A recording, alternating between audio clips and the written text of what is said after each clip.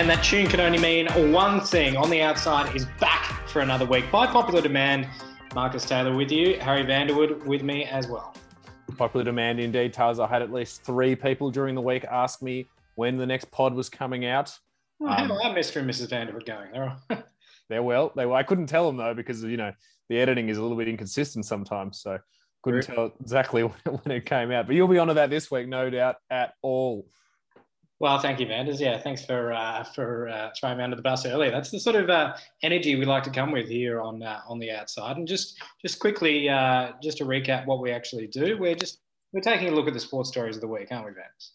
Yes, we are. We're trying to get outside and see what's going on the inside and stay well clear of any trouble whatsoever. Talking about trouble tales, cricketers have been in trouble this week. A few different sorts of trouble. But let's start with the IPL in India.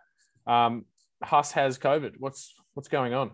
Yeah, I'm surprised that is a key takeaway. I thought a lot more people would care if Mike Hussey got COVID. Yes. Are you surprised that not more people care? Oh, he's the favourite son. I thought the government would instantly reverse the flight ban and get Huss home. Get Huss home. That should be the hashtag. But no, it's been name of the show highlighted by Slats and ScoMo, hasn't it? A battle royale of 2 of the biggest personalities in Australia. Yes. But, which side are you on at the moment, Slats or ScoMo? Look, I don't really mind, to be honest. I just think it's funny to be pot-shotting. ScoMo's managed to stay out of it, but today Agriculture Minister David Littleproud sort of came in and got himself involved and told Slats to just grow up and stop being so immature. So there are shots being fired at the moment. Oh, look, I'm good on David Littleproud. Probably the first time I've ever said that name, and probably the last for getting involved. But it's one of those ones that I can see why ScoMo and the government are trying to act this way, because if you go really strong against somebody that's publicly known, so you're going to say those rich cricketers, they went there, they made their own choice, and you won't be allowed back. We're going to make a public example of them, so people don't try and, jet off to the States in the next month or anything like that. I get that logic. The problem is it's really, really, really hard to turn around and say, oh, by the way, yeah, we're just going to leave you in that. See where all those, when you watch on the news and there's all those people dying, you just stay there. All right. Is that all right? Yeah, you do that. Look, I think that's a good point, but also the fact that Slats just jetted off to the Maldives to bide his time, I thought was definitely different to a lot of the Australians and in India and the Indian people that can't just jet off to the Maldives and wait it out. So, look, I think Slats has a point, but he's not necessarily making it that well, because he's lucky enough to be able to head somewhere and just sort of wait it out. But it seems like Tails Cricket Australia aren't sort of asking for special treatment, and in fact they're trying to move the Australians over there. Ricky Ponting, Pat Cummins, all of above. I think there's about how many over there are there? My understanding was it was 30, but I don't know. That sounds about right. I think it was 14 players originally. Then you add in the staff, and then obviously the media and all that sort of stuff. I think it was in the mid-30s, but I could be wrong on that. Yeah, so I understand they're trying to move them either to the Maldives or to Sri Lanka to wait when the... Which one would you choose? Well, I guess, anything with a resort I'd be all right with, a little pina colada. But yes, so before they can, the travel ban ends and they can hopefully come home and quarantine. And just quickly before we leave this one, so gut reaction, and we're obviously cricket fans, so we're a lot more sympathetic to the cricketers. What do you think Australia's gut reaction has been to this? Interesting. I don't think Australia's gut reaction, I think initially was serves them right sort of thing for the cricketers, but I think now it might have softened a little bit. There seems to be a lot of community groups. Even Andrew Bolt was saying that the travel ban was racist, which is, that's strong from Bolty. Famously not a fan of the show. So I think attitudes are softening. Cricket Australia have obviously made it very, very well known that they're not asking for special treatment. They're just trying to help the players and help the staff be somewhere safe.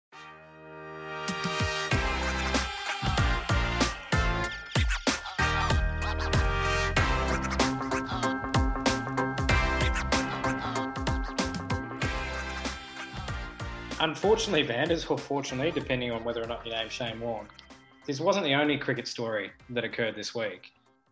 Did you see this one yesterday? Stuart MacGill, did you see this story? I did see. I saw the headlines of it, and I got to be honest, I've looked into it a little bit, and whatever the story is, it just doesn't seem to bode well for Stuart MacGill. There's some whiskers all over this everywhere. It's as if 10 cats are in the room. There is something going on in this one. It is, and look, you don't want to obviously, doubt Stuart's story or the public story that's come out. But so a quick recap for people that haven't seen. So the story is that Stuart MacGill was kidnapped, taken 60 kilometres from wherever he was in Sydney, held at gunpoint and assaulted, and then dropped off somewhere another 40 k's away, hid out in a motel for 6 days, then went to the police, and the police have just arrested 4 people, one of which is the brother of his ex-partner-in-law, and his ex-partner, just to further complicate things, is it correct that she owns the restaurant that he manages? Stuart MacGill manages? Yeah, well, that's it, Taz. But also, they've come out today and said that they're in fact together. They're not ex-partners, and they're both still very afraid for their lives. So this mixed with some other sort of Stu MacGill issues over the last few years, it just doesn't read well. And the police have said, there was no money issue that owed money. It was just a plain and simple kidnapping. Well, I struggle to see that. It just doesn't look good, does it? It doesn't look good at all. I mean, that is a rough family Christmas, isn't it? Can you imagine sitting down, Stuart, yeah, blah, blah, blah. Oh, yeah, the partner's there. Oh, what's your brother been up to? Well, he's currently doing 18 months for your kidnapping. It's a rough family Christmas, but you're right. The hairiness comes to me, and this is what I don't understand. Stuart MacGill, I'm sure is doing quite nicely for himself, but he manages the restaurant. Surely you'd go after the person that owns the restaurant. Or at the very least, you'd be trying to extort her for money. She's got the cash. He doesn't. Surely you'd be trying to get the money out of her. I don't understand how kidnapping works. No, you don't hear about it too often in Australia, thank goodness. But yeah, certainly a strange one. And I'm sure there's a little bit to play out there as we learn more about it.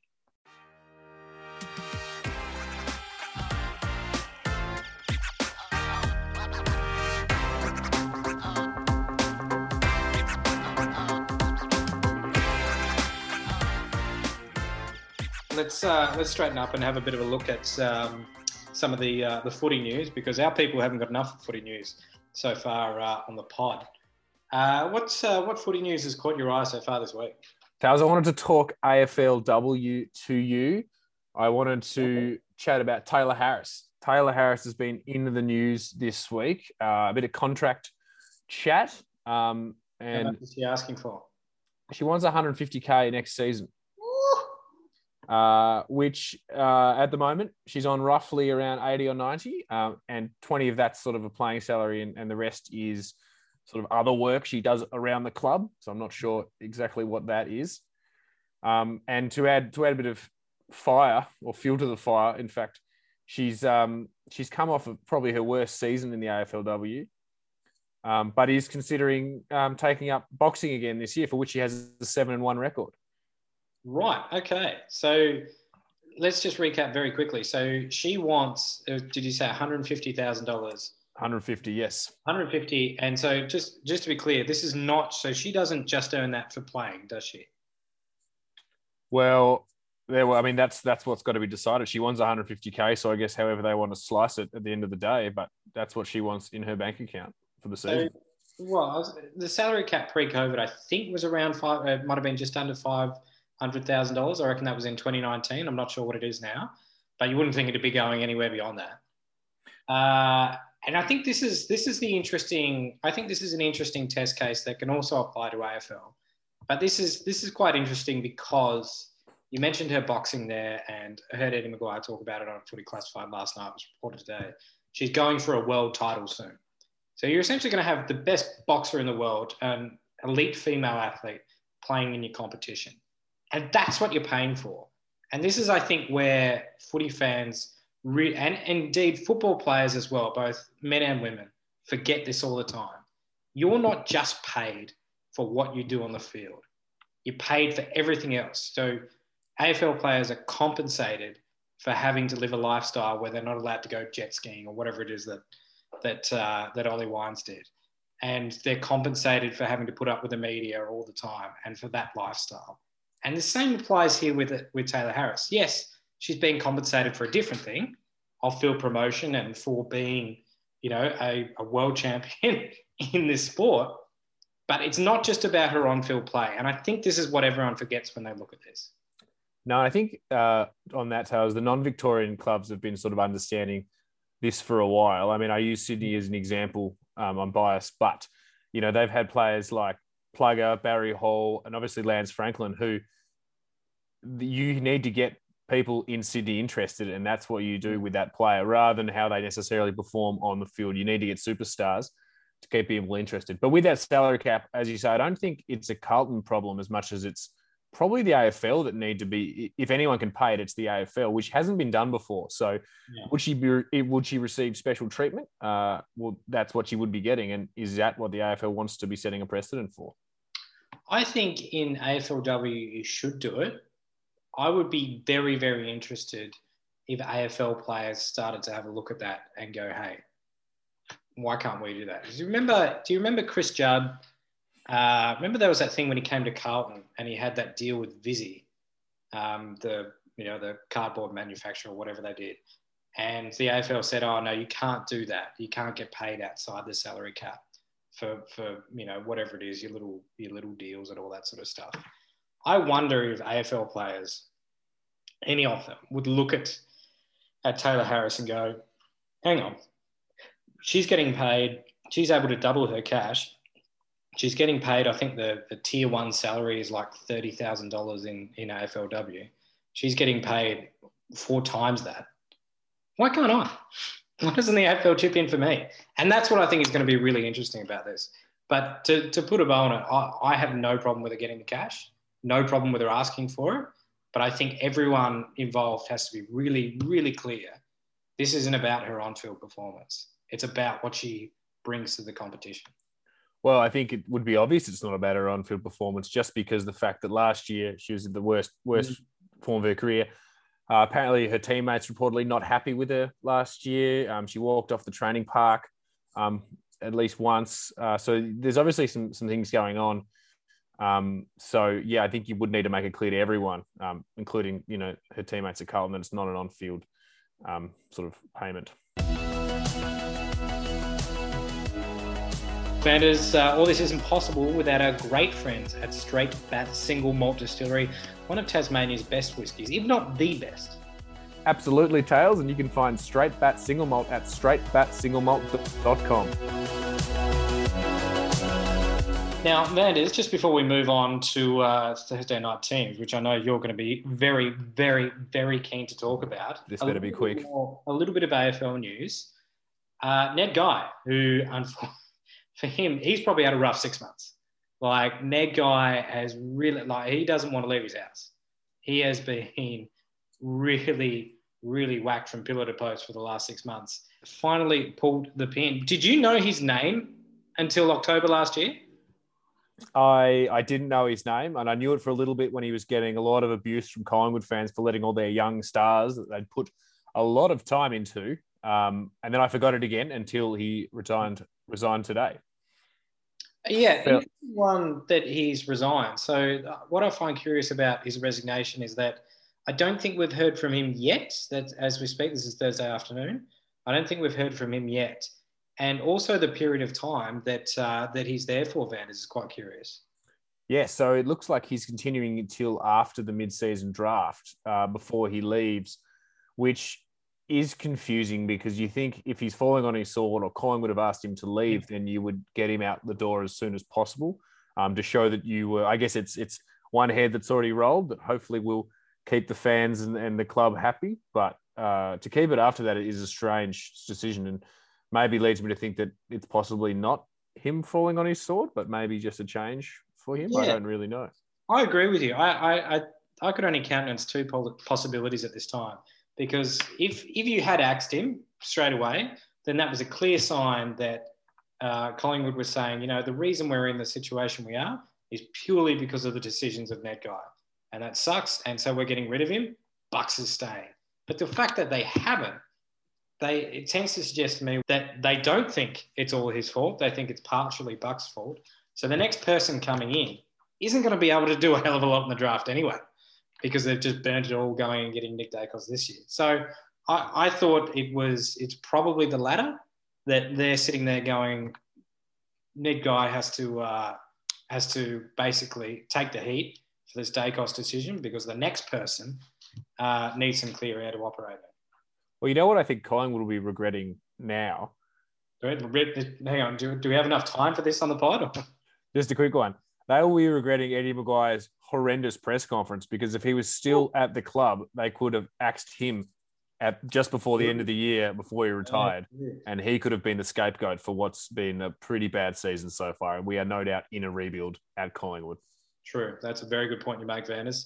All right, now, just before we do leave, an issue that is near and dear to your heart. And I don't think throughout COVID, throughout the horrible 2020 that we had and into 2021, I don't think an issue has affected people. And I say people, I mean 26 million Australian minimum. I don't think an issue has affected people more than the axing of Thursday night teams. Could you take us through, firstly, what this meant to you, Thursday night teams and their absence? And secondly, what actually happened to bring them back? Well, look, as an avid Supercoach player, but any fan footy or fantasy football around AFL, Thursday night teams really just gave you security. You could look at the ins and outs. You could make decisions about your team, about your trades, what rookies you were getting in on a Thursday. And then you get an update on a Friday for those Sunday teams. And the AFL, they stole that. They stole that security, that peace of mind from the people. But the people have spoken. It's a real lesson in people power. Mm. And Thursday night teams are back, relieving so many people around the country, around the world, pals. No, I agree. The outpouring of support for the reversal of this decision, have they officially said they're going to reverse it? Has that officially come out? I'm not 100%. I feel like there was one of those leaks where they're like, oh, yeah, we were going to do it. And I'm not 100% sure if it's officially official yet. Oh, look, I don't think they have to. It's official. Did you see the poll on the AFL Facebook page? That was outstanding. What was it, 95 to 5 or something? And I think the 5 might have accidentally pressed the wrong button. That's the biggest poll we've ever had. It's huge. The people power, the moving power, and people are going to sleep a lot better forever. No, I can imagine. And I can only think, of the situations perhaps over in Manchester at the moment, where people have stormed Old Trafford, demanding that $1 billion owner must give up his prize asset, and compare it with the move of the people in Australia who didn't really do a lot of storming, but tweeted about it occasionally, how much they wanted their Thursday night teams back. That sounds like it's a few text messages coming in. Just it's people wanting the Thursday night teams. They're exactly. Wondering. People are acting. If you do want the Thursday night teams back, then you can follow at HVDW7 on Twitter, or get a hold of Tails on Twitter. Tails, what's your Twitter handle? It's Marcus? It's Marcus_Taylor 16. I'm pretty sure it is. This makes me look real amateur, doesn't it? I don't know. Nobody ever tweets me. I don't know. Put you on the spot.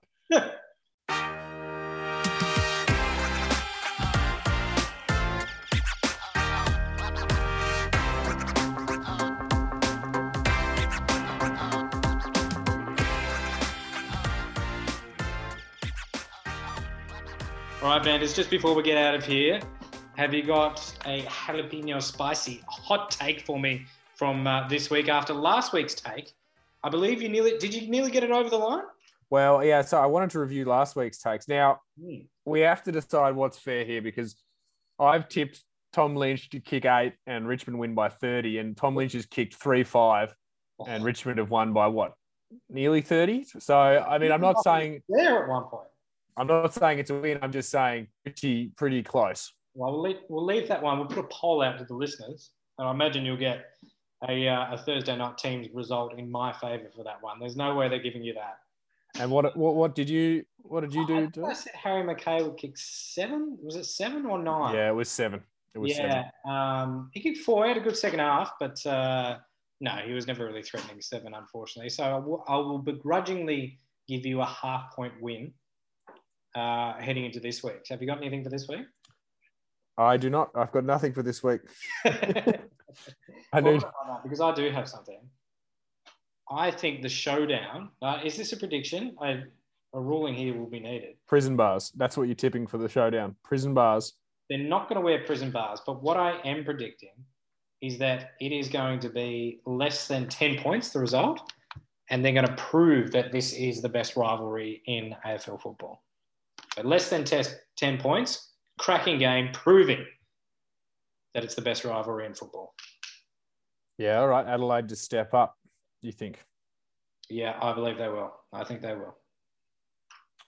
Right. All right. Well, my tip for the week is that this is not the last we hear of Stewie McGill. Nice. And there may be more to play out about, is he in a relationship? Is he not? Is he owed money? What's the brother coming for? So I think we're going to hear some more about that in the media. But I mean, not a great prediction for me because I'm not telling you exactly what's going to happen, but I think we will be having some more information on next week's pod. I look forward to it then, Vanders. We'll see you next week. Have a good one.